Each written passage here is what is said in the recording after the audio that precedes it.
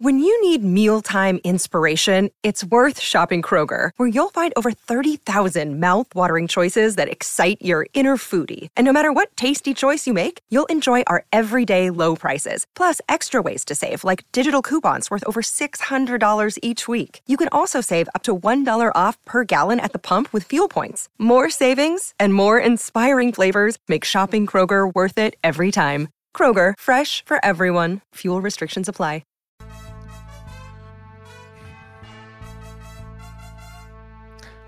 Welcome to Andy Staples on 3. Greetings from the Notre Dame press box. What a night. What a game. That is one of the craziest finishes I have ever seen in my life. Notre Dame up 4. Ohio State gets the ball, 65 yards to go, a minute 26 on the clock. They converted a 3rd and 10, a 4th and 7, and a 3rd and 19 on the drive. And then really with one play left, there's 3 seconds. The whole playbook's open at that point because you're either going to throw it or run it and get it in. They decide to run it. Chip Trianum, they had to review it, but he did get in. His knees never touched the ground. His elbow hit the ground as the ball was crossing the plane. He got in. It was an incredible scene. Notre Dame Stadium was electric, and obviously afterward it was silent. It was quiet. It wasn't like when Georgia came and they took all the seats. There were Ohio State fans in the building, but it was still an overwhelming majority Notre Dame fans, and it was just quiet. And then you heard the Ohio State people in their corner going crazy.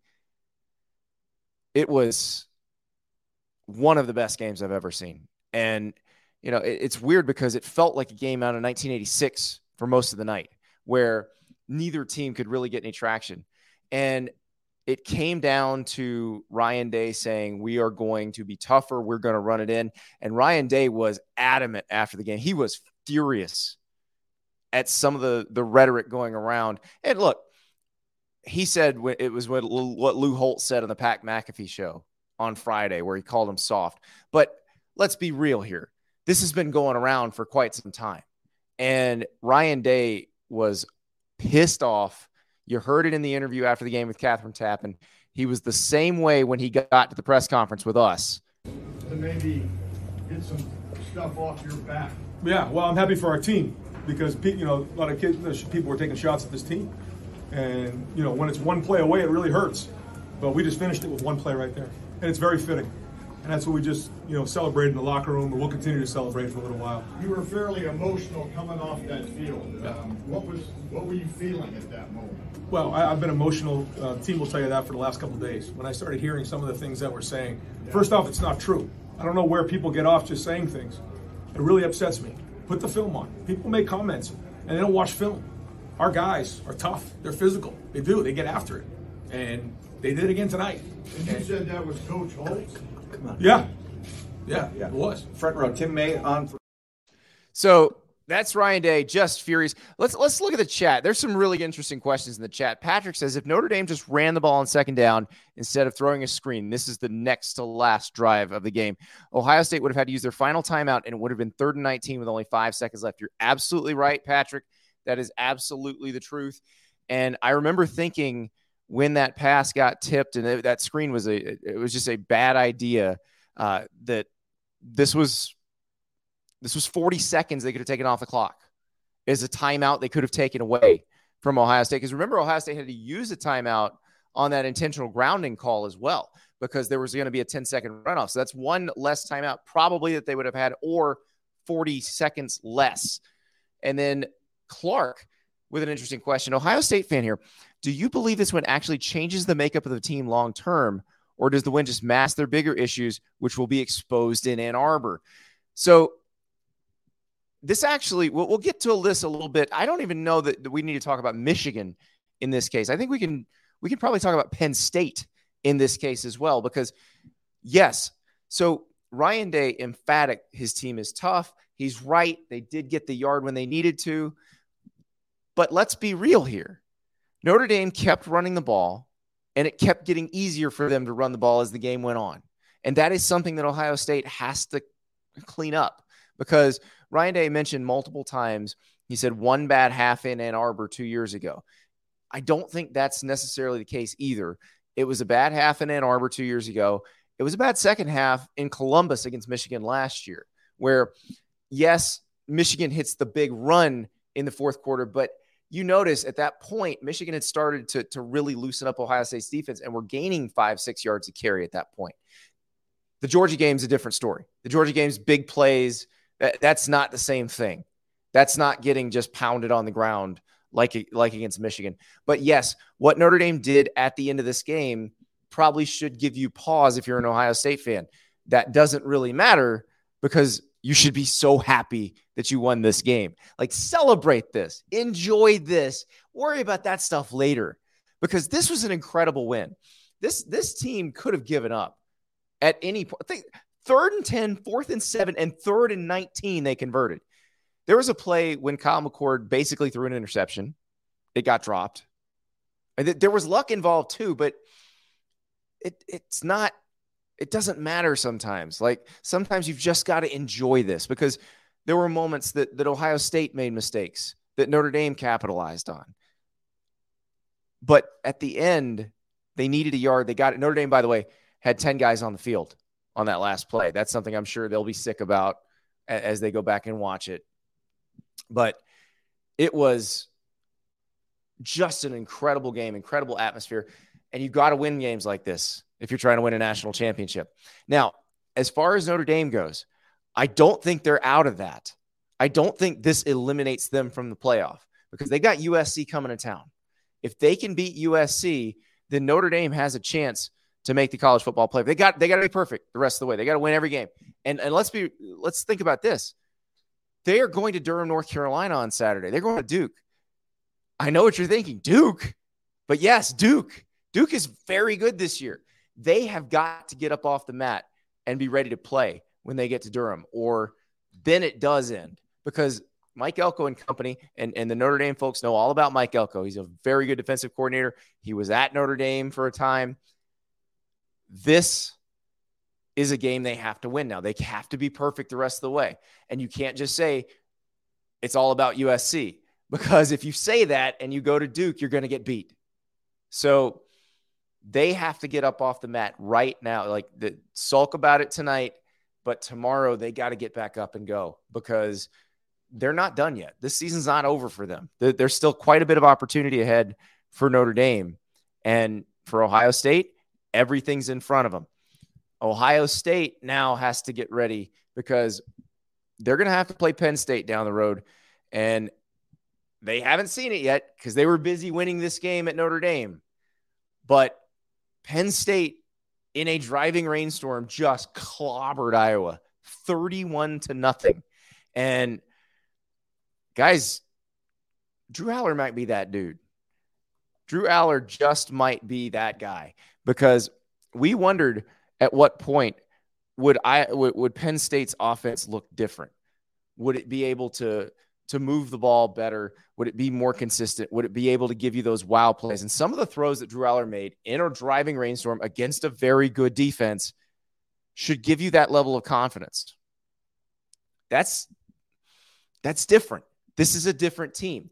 And this Iowa defense, as bad as their offense is, this defense does not give up a lot. And Drew Aller was outstanding. 25 of 37, 166 yards, 4 TDs. I know that's not a great per throw average, but again, driving rainstorm Iowa defense. I know what you're thinking. We're talking about this game. The drive for 325, where does it stand? Well, Penn State shut out Iowa. So Iowa now 15 points off the pace. Vaughn, our resident Iowa fan, Iowa had 76 yards of offense and 366 yards of punts. Attaboy Tory Taylor. Yeah, listen, everybody keeps asking me what this means for Brian Ferentz, and don't worry about Brian Ferentz right now. Iowa was terrible on offense. We expected them to be terrible on offense. As soon as we saw the weather forecast, you knew Iowa was going to be terrible on offense. The question was, would Penn State be able to score on the Hawkeyes? And the answer is, yeah, they could in terrible conditions. So I am personally cannot wait for Penn State, Ohio State. I think that is going to be a very fun game. That is October 21st. We're not far away. Penn State's got 2 more. They got Northwestern and UMass. I think they're going to win those. Then we'll talk about Northwestern and what they did on Saturday in a little bit. But this is going to be an epic year in the Big Ten, I think, because Penn State feels very close to Ohio State right now. Michigan's beaten Ohio State a couple years in a row. Michigan has to go to State College. There is going to be just 3 big matchups coming up as we go forward. And, Ohio State coming out of this one, now it's got some room for error. Now it's got a little bit of cushion. But it still might not matter because, again, we don't know where Penn State falls relative to Michigan. We don't know where Michigan falls relative to Penn State. So it's not just a Michigan-Ohio State affair this time, I don't think. I think Penn State is going to be heard from in this scenario, and I cannot wait.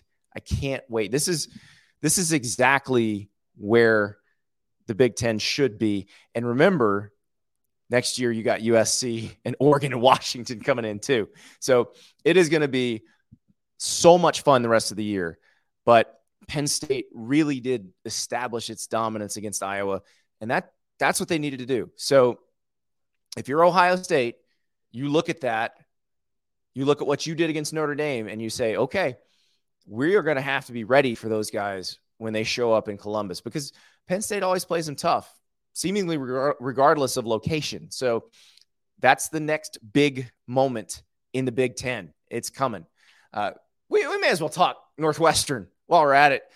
The Northwestern players have been through so much this season, but they're playing Minnesota. Minnesota goes up 31-10.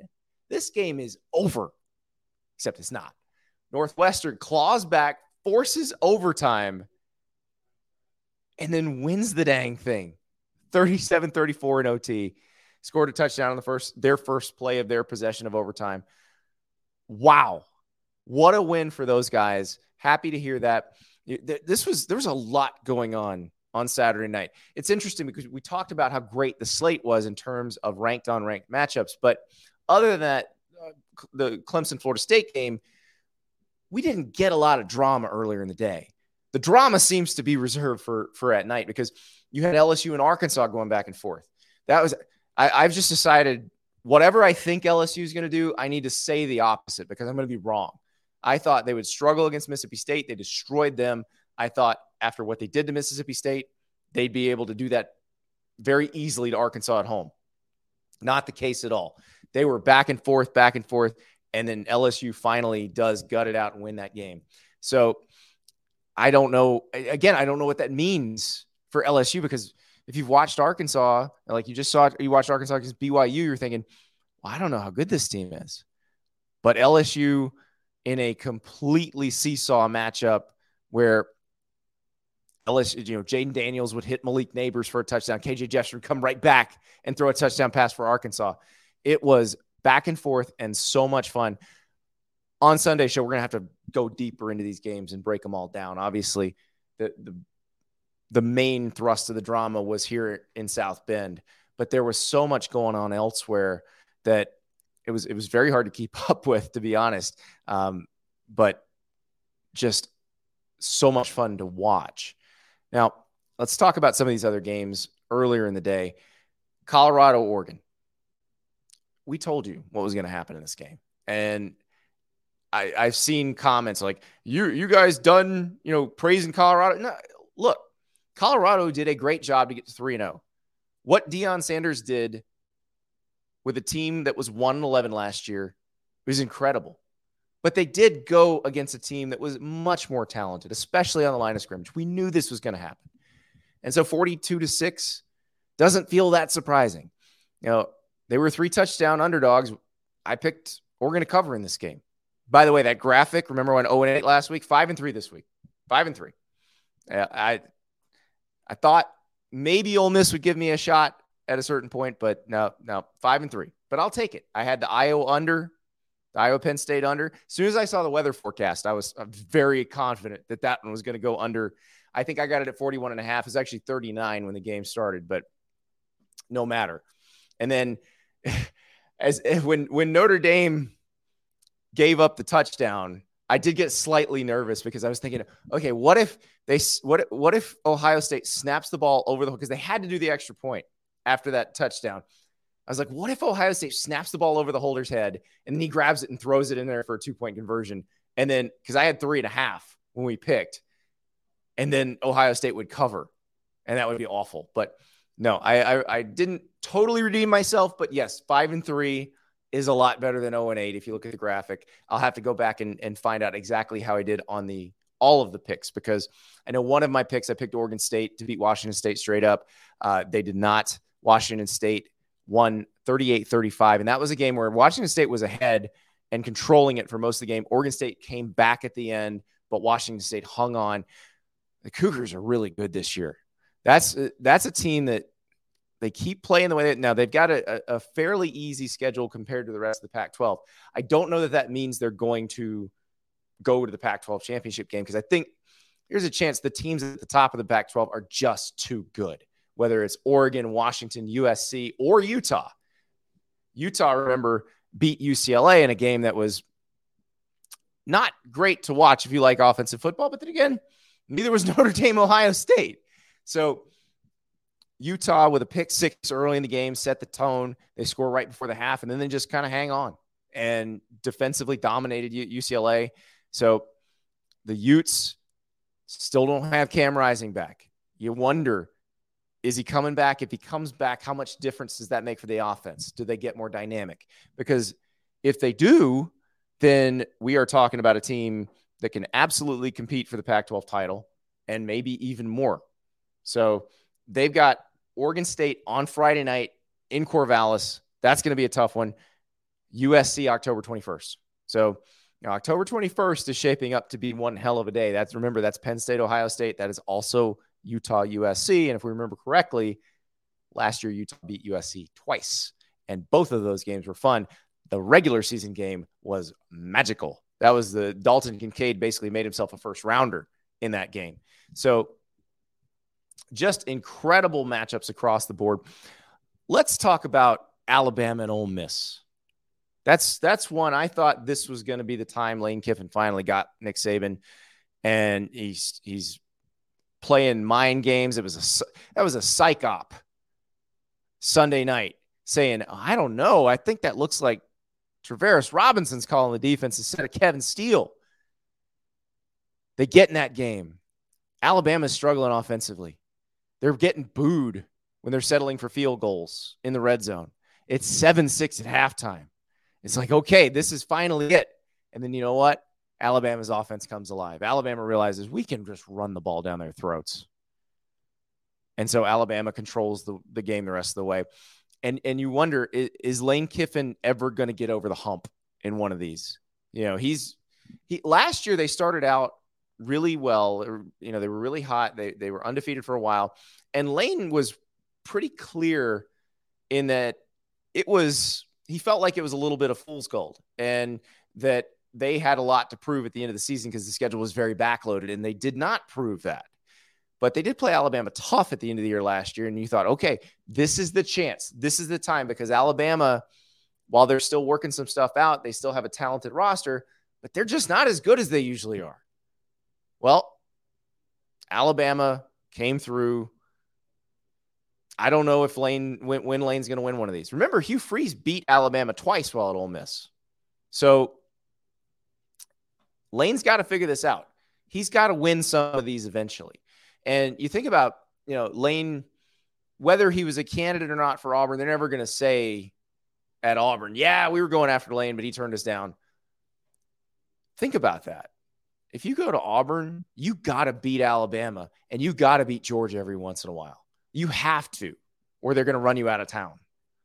At Ole Miss, I don't know if you have to. You might be able to get by without doing that. I'd be curious to know what Ole Miss fans think about that. Do you have to beat Alabama at some point? Do you have to beat LSU at some point? Or is it okay to be pretty good and win the Egg Bowl most years? Is that good enough? I'll be curious to know how they feel about that, because I know when Freeze was winning, they got a taste of it, and I think they liked it. So is Lane capable of getting them there? This was the shot. I thought this was the best chance to go to Tuscaloosa and come out with a win. This is like when Hugh Freeze went in there and won in 2015, the team he beat went out and won the national title. Like, that was a much better Alabama team than this one. But we'll just have to see what happens. Mother's Day is around the corner. Find the perfect gift for the mom in your life with a stunning piece of jewelry from Blue Nile. From timeless pearls to dazzling gemstones, Blue Nile has something she'll adore. Need it fast? Most items can ship overnight. Plus, enjoy guaranteed free shipping and returns. Don't miss our special Mother's Day deals. Save big on the season's most beautiful trends. For a limited time, get up to 50% off by going to BlueNile.com. That's BlueNile.com. I mentioned Oregon and Colorado earlier. Let's talk a little more about Oregon, because this is a team that is built to compete for the Pac-12 title. It's actually built to compete for the Big Ten title when they get in the Big Ten. We talked to Brandon Dorlus on the show last week, and he was explaining just how good they are on both lines of scrimmage. And I think that's the part that makes them really interesting, because they can be very explosive on offense and they can put up a lot of points, but they have a defensive front and an offensive line that feels like it can control games when they need it to. And that's going to come in very handy if you're playing against a Washington or if you're playing against a USC. And it allows you to go toe-to-toe with a Utah. Maybe it keeps them from allowing what they allowed against Oregon State last year, because they're certainly better up front personnel-wise. But that team looked awesome. And you heard Dan Lanning before the game. They're trying to get likes on social media. We're trying to score points. Talk with your pads. You heard Brandon Dorlus say talk with your pads when he was on the show. So that's clearly something that Dan Lanning had been harping on all week. And, you can say whatever you want in this game, because they're not playing Colorado anymore. One of them, Oregon's going to the Big Ten. Colorado's going to the Big 12. They don't have to worry about it anymore. But Dion, after the game, said, if you're going to get us, you get us now, because you're not going to be able to get us much longer. And he says, I think the exact quote was, this is the worst we're going to be. And he's right. That is the worst they're going to be. They're going to get better, but I don't know that they're going to get better in time for USC next week. This USC probably will be able to name its score against Colorado. Now, it will be interesting to compare and contrast how Colorado's offense fares against USC's defense versus against Oregon's defense. That will give us a little more comparison between those two, because ultimately, I think the Pac-12 is going to be a bloodbath. There's so many good teams at the top.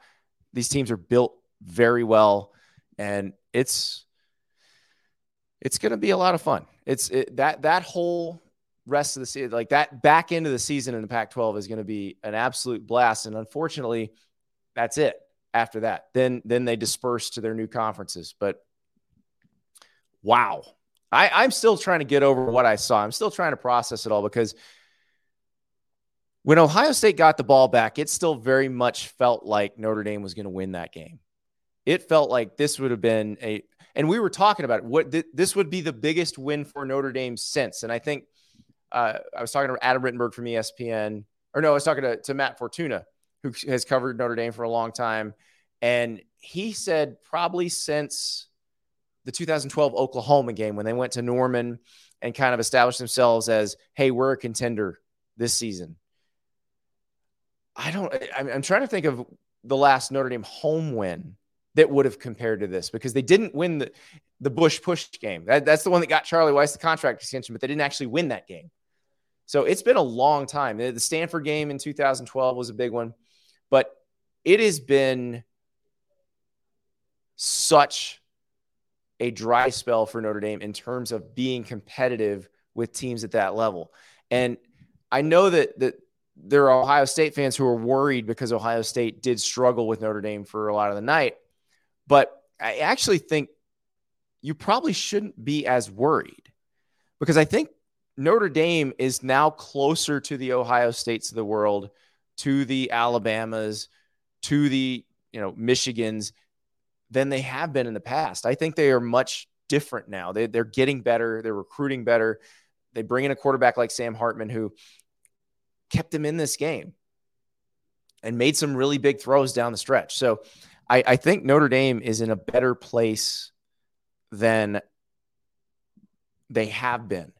And so I don't know if it's as bad for Ohio State as Ohio State fans want to think, because I think, Ohio State fans are so used to being dominant and so used to being able to play against a team like this and just steamroll.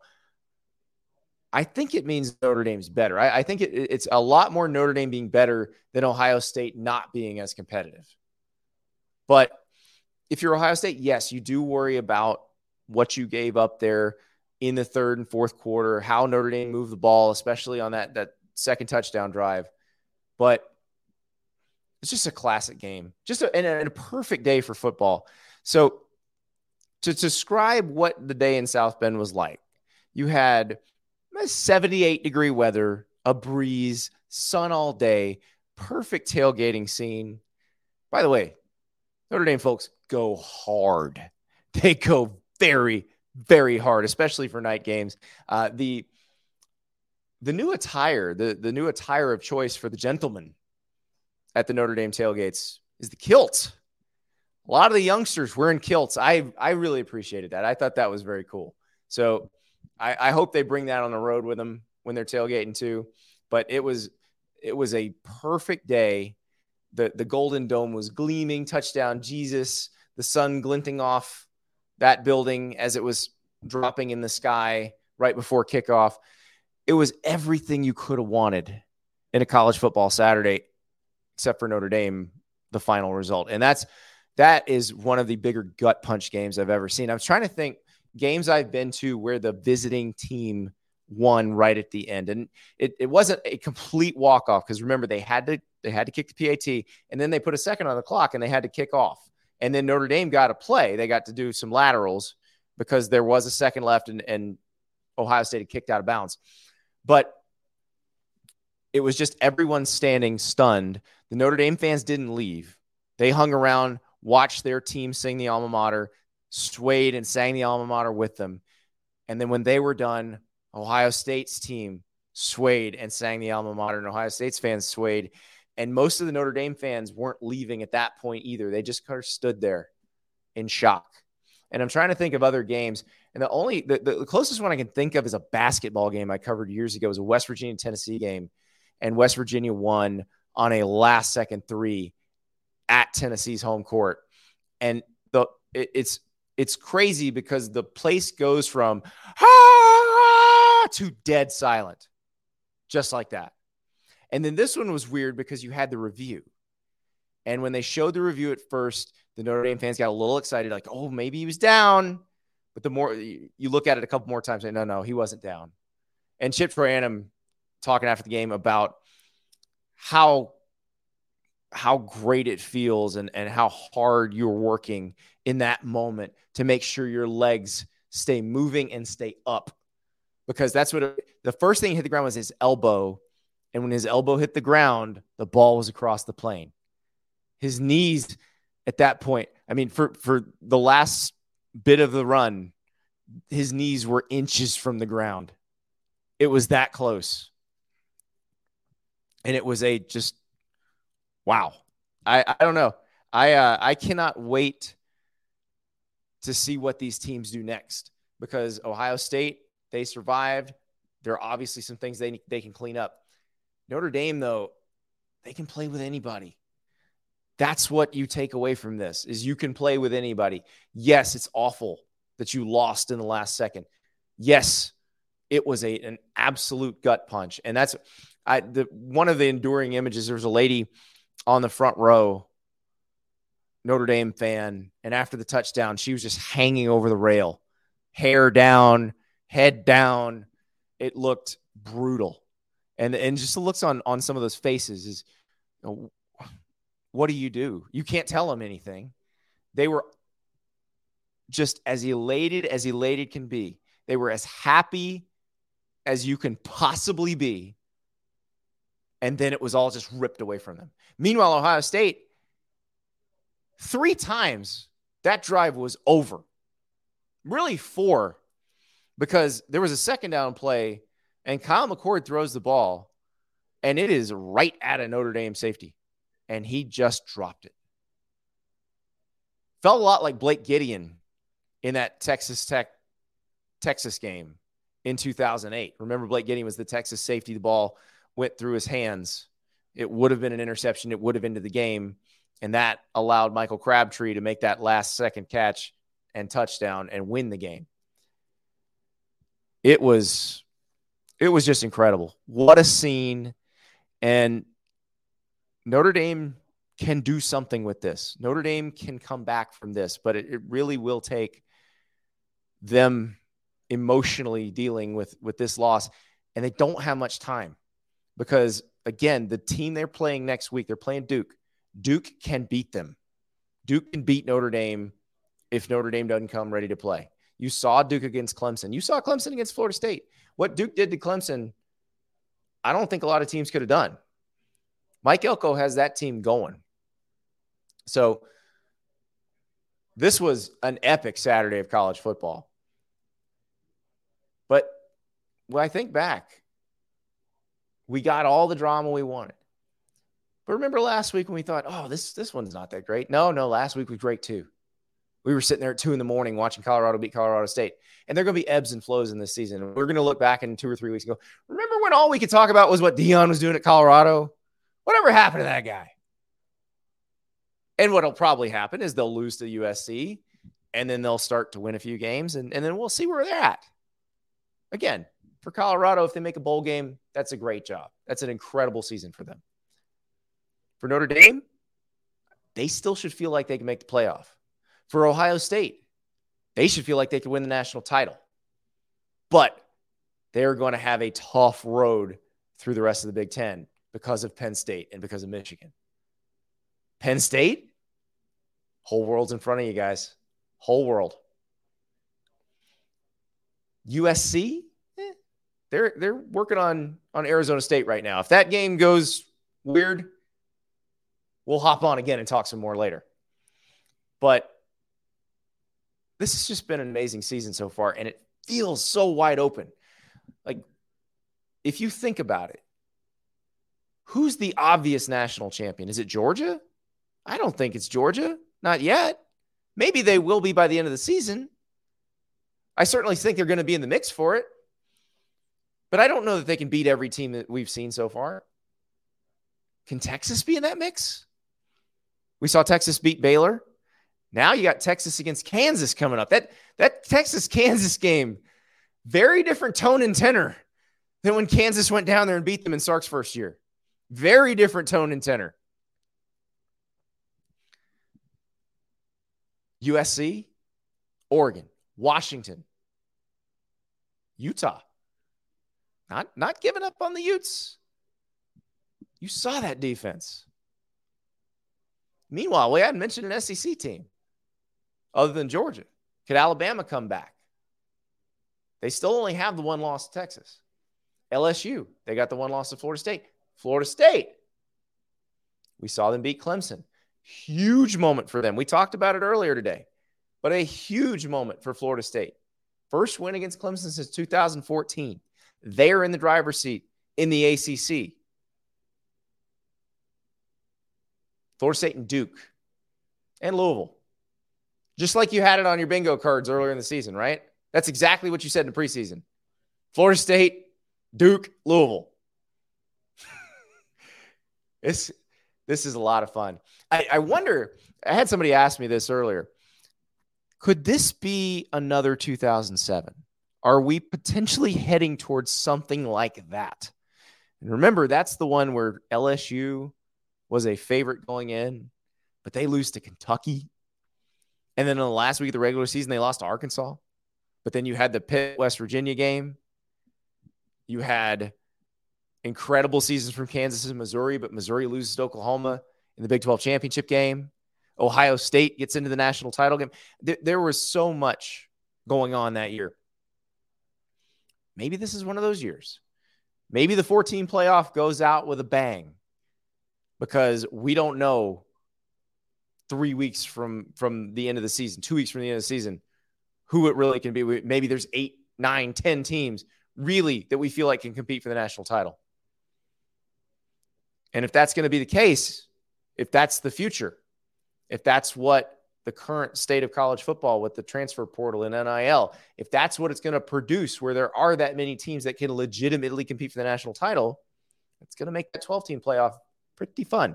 Also, a new feature that we're going to add to the Sunday show.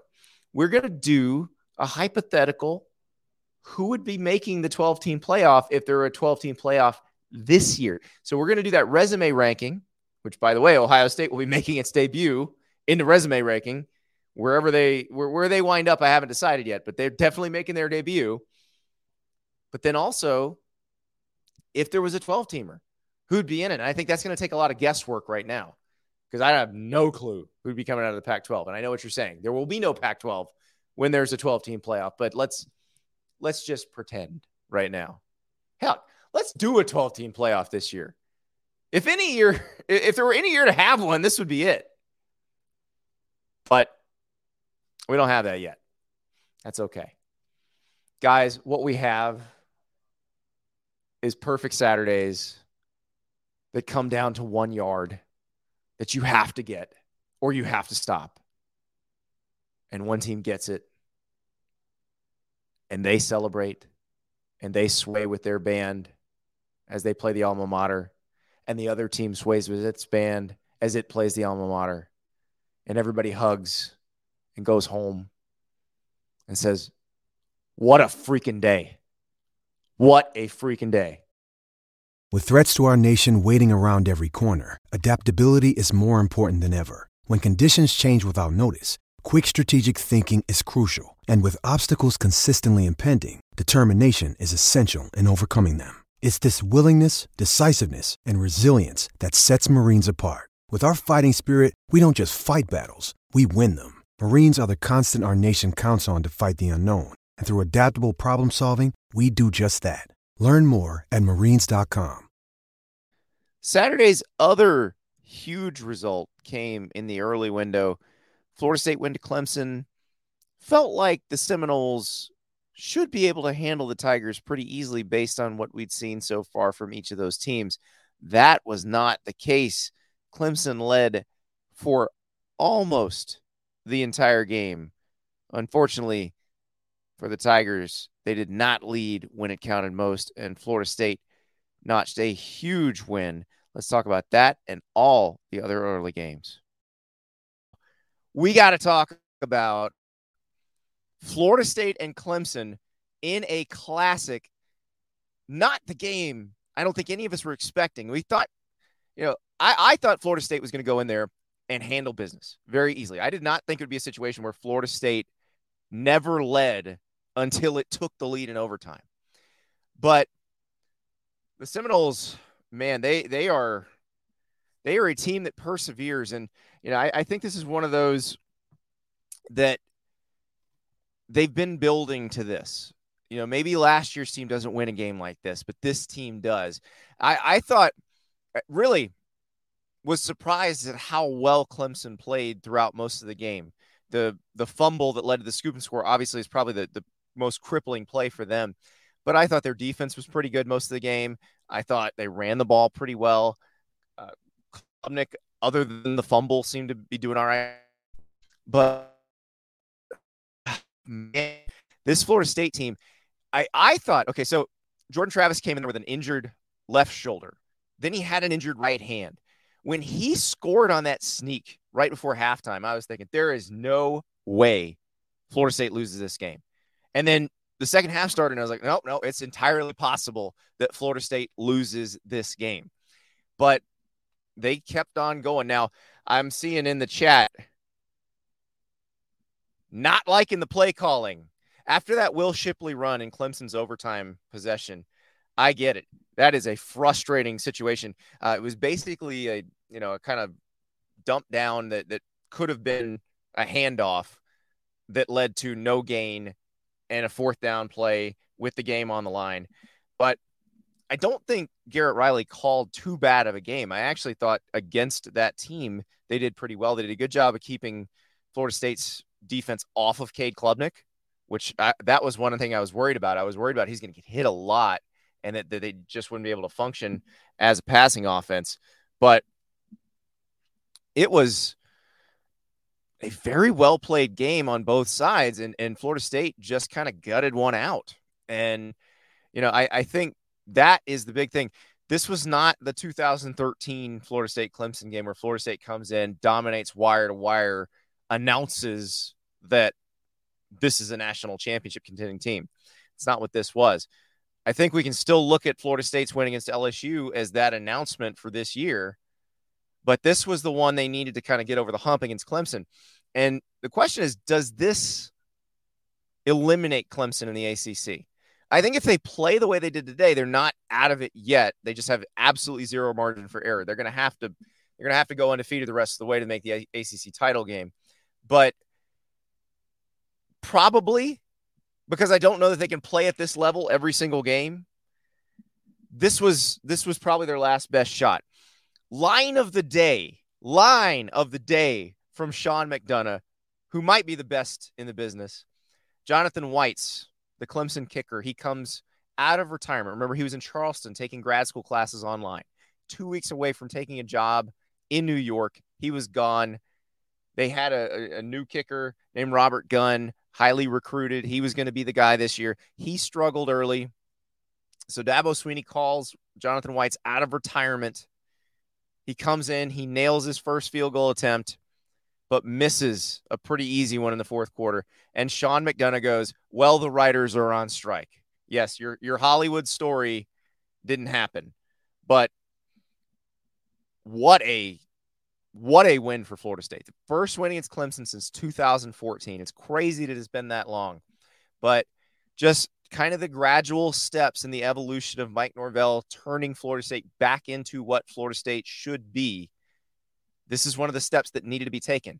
And Clemson was not going to let them take it easily.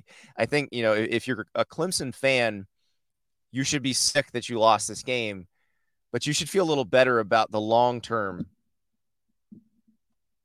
prospects. It's not quite over yet. Now, I still think Dabo Swinney needs to get into the transfer portal some. I still think they can do some stuff that will help them in today's college football. But if they can get a team ready like that for a team like Florida State and play them that tight and that tough, they're not that far off. Yes, the game against Duke was an abomination, but probably not time to give up on them quite yet. I realize I was one of the people kind of burying them, but I'm impressed by the way they bounced back from that. Unfortunately for them, they couldn't finish it off, and Florida State gets the win, and it is a huge, huge win. And, I think the Keon Coleman transfer, if we're going to talk about how big the transfer portal is, Keon Coleman, that was an unbelievable catch in overtime for that touchdown.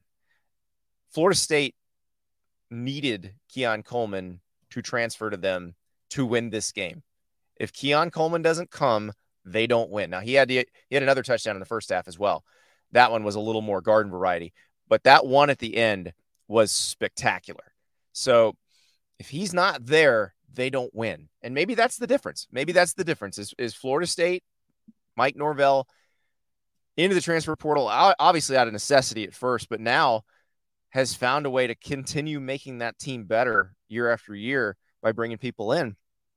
And Keon Coleman, potentially, one of the most impactful transfers this year. Obviously, Shedeur Sanders way up there in terms of impactful transfers, but Keon Coleman is one of those guys that has made a massive difference since he's gotten there.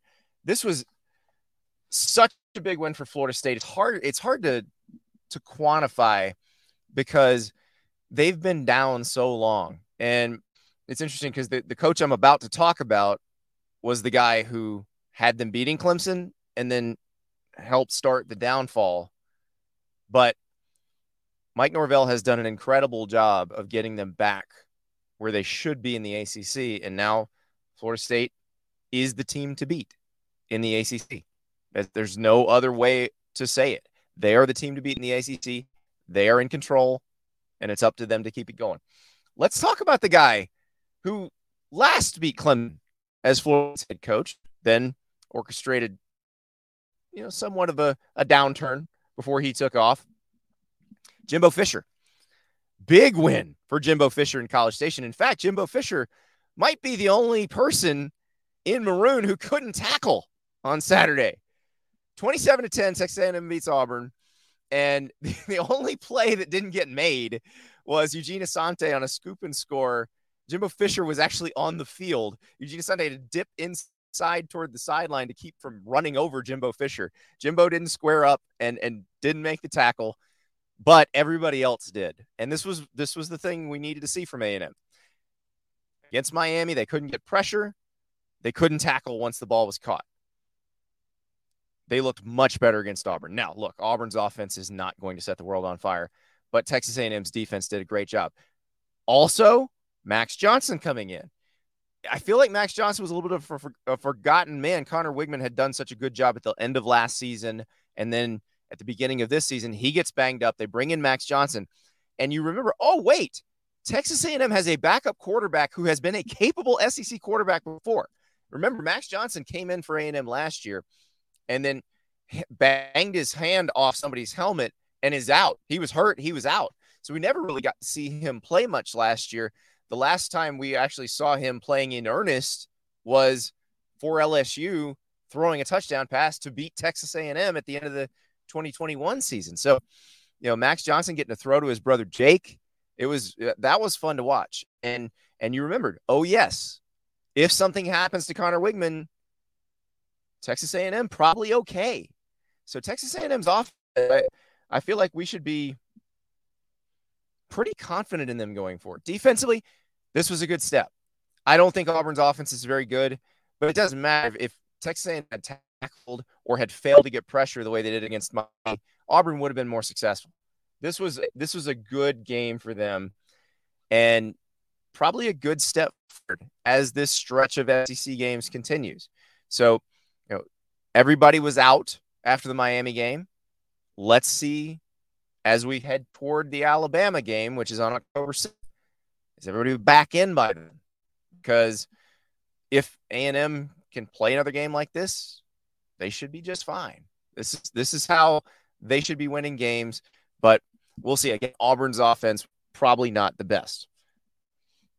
Let us move to Cincinnati. Oklahoma goes to Nippert Stadium. Told you this was going to be a hard one for Oklahoma. This was not going to be a cakewalk, but they win it 20-6. They grind it out, and defensively, this is what you wanted to see.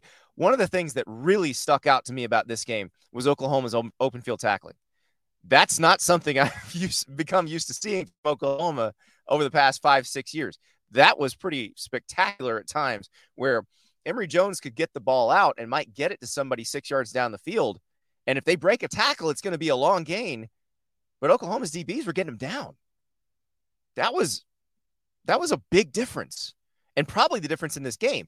Probably the difference between this game being 20-6, Oklahoma comfortable most of the way, and Oklahoma really sweating out a win or maybe even losing this game. So Dylan Gabriel, 26-38, 322 yards with a touchdown pass. But all they needed to do was keep the ball out of danger, and their defense had them covered, which, again, with Oklahoma, that's a big difference between last year and this year, a big difference between the last 4 or 5 years and this year. If they can play like that, they've got a chance against everybody they play. If they play defensively like that against Texas, that's going to be a really fun game. So I am very impressed. Brent Venables, I kept asking in the offseason, was it because the defense was difficult to learn? Is that why there were so many problems last year? Well, maybe that's it. Maybe these guys now have that Brent Venables defense down and understand what they're doing. But, it could be that Cincinnati's offense isn't that great, but I do think they're going to be all right. As far as Cincinnati and Oklahoma on the other side of the ball, listen, you watched the show last week. You saw Dante Corleone. That man's a bad man. That's a really good. They're not going to be playing D tackles of that quality every week. Now, they will when they play Texas. Texas had about 3 of them that match that profile. So Oklahoma's got to block a little bit better, got to protect, got to move the ball a little better, get in a play calling rhythm. But again, if they play defensively like they did, if they make those open field tackles, this is going to be a really interesting year for Oklahoma this last year in the Big 12. And it may answer a lot of our questions about Brent Venables, because that was the thing. Could he do this? Could he produce a defense like he did at Clemson at Oklahoma? You look at the way he's recruiting, you're getting 5-star D tackles. It sounds like maybe they're headed that way. And the way they were tackling on Saturday, very, very encouraging. Let's spend a minute in Ann Arbor, though. Rutgers took a 7-0 lead against Michigan, and then Michigan just turned on the Jets, buried Rutgers 31-7. I like the way Michigan is going. This was Jim Harbaugh's first game coaching this season. Remember, he was suspended for those first 3 games. It started slowly, but Michigan is just, they wear you down and they bury you. And they're playing exactly the way they did last season, but it feels like J.J. McCarthy is a little more seasoned. So I can't wait to see them going forward. They're playing Nebraska next week. That's a very good defense. Want to see what Michigan's offense does against that defense, but I don't worry about Michigan in that game. I think defensively, Michigan's going to take care of Nebraska pretty easily. So that was a good one. We'll throw another in there. Marshall and Virginia Tech. Marshall won 24-17. You wouldn't, if you've been watching either of these teams play this season, you wouldn't be surprised at that result. You shouldn't be surprised at that result. But this is getting tough for Brent Pry at Virginia Tech. But Rasheen Ali, 27 carries, 174 yards, 2 TDs for Marshall. Thundering Herd looking very good. Virginia Tech, this is not great. And you wonder when they're ever going to get out of the hole. How do you get out of the hole? Brent Pry, does he need more time? Does he need to recruit his way out? Or is he just not the right guy? They're going to have to answer all these questions. If you read that great story by Andrea Adelson on ESPN.com a few weeks ago, you know it's much more complicated than just, is it Brent Pry? There's a lot going on. They're starting to fund the football program at a more competitive level than they did before. But Virginia Tech should be better than this. They really should be better than this. This is getting bad. That's it for the show. Thank you so much for listening. What a Saturday. We got a big week of shows planned for you. We're going to break down everything that happened Saturday, go through some press conference audio. We've got the resume rankings. We've got bowl projections coming on Sunday night. On Monday, we are going to project, if there were a 12-team playoff this year, who would be making it right now. And also, we'll answer your questions for Dear Andy. So get those questions in. You can do it on X, Andy_Staples, on Instagram, Andy_Staples, or drop me an email, AndyStaplesOn3@gmail.com. Big week ahead. We're going to break it all down for you. And let's do it again next Saturday. We'll talk to you soon.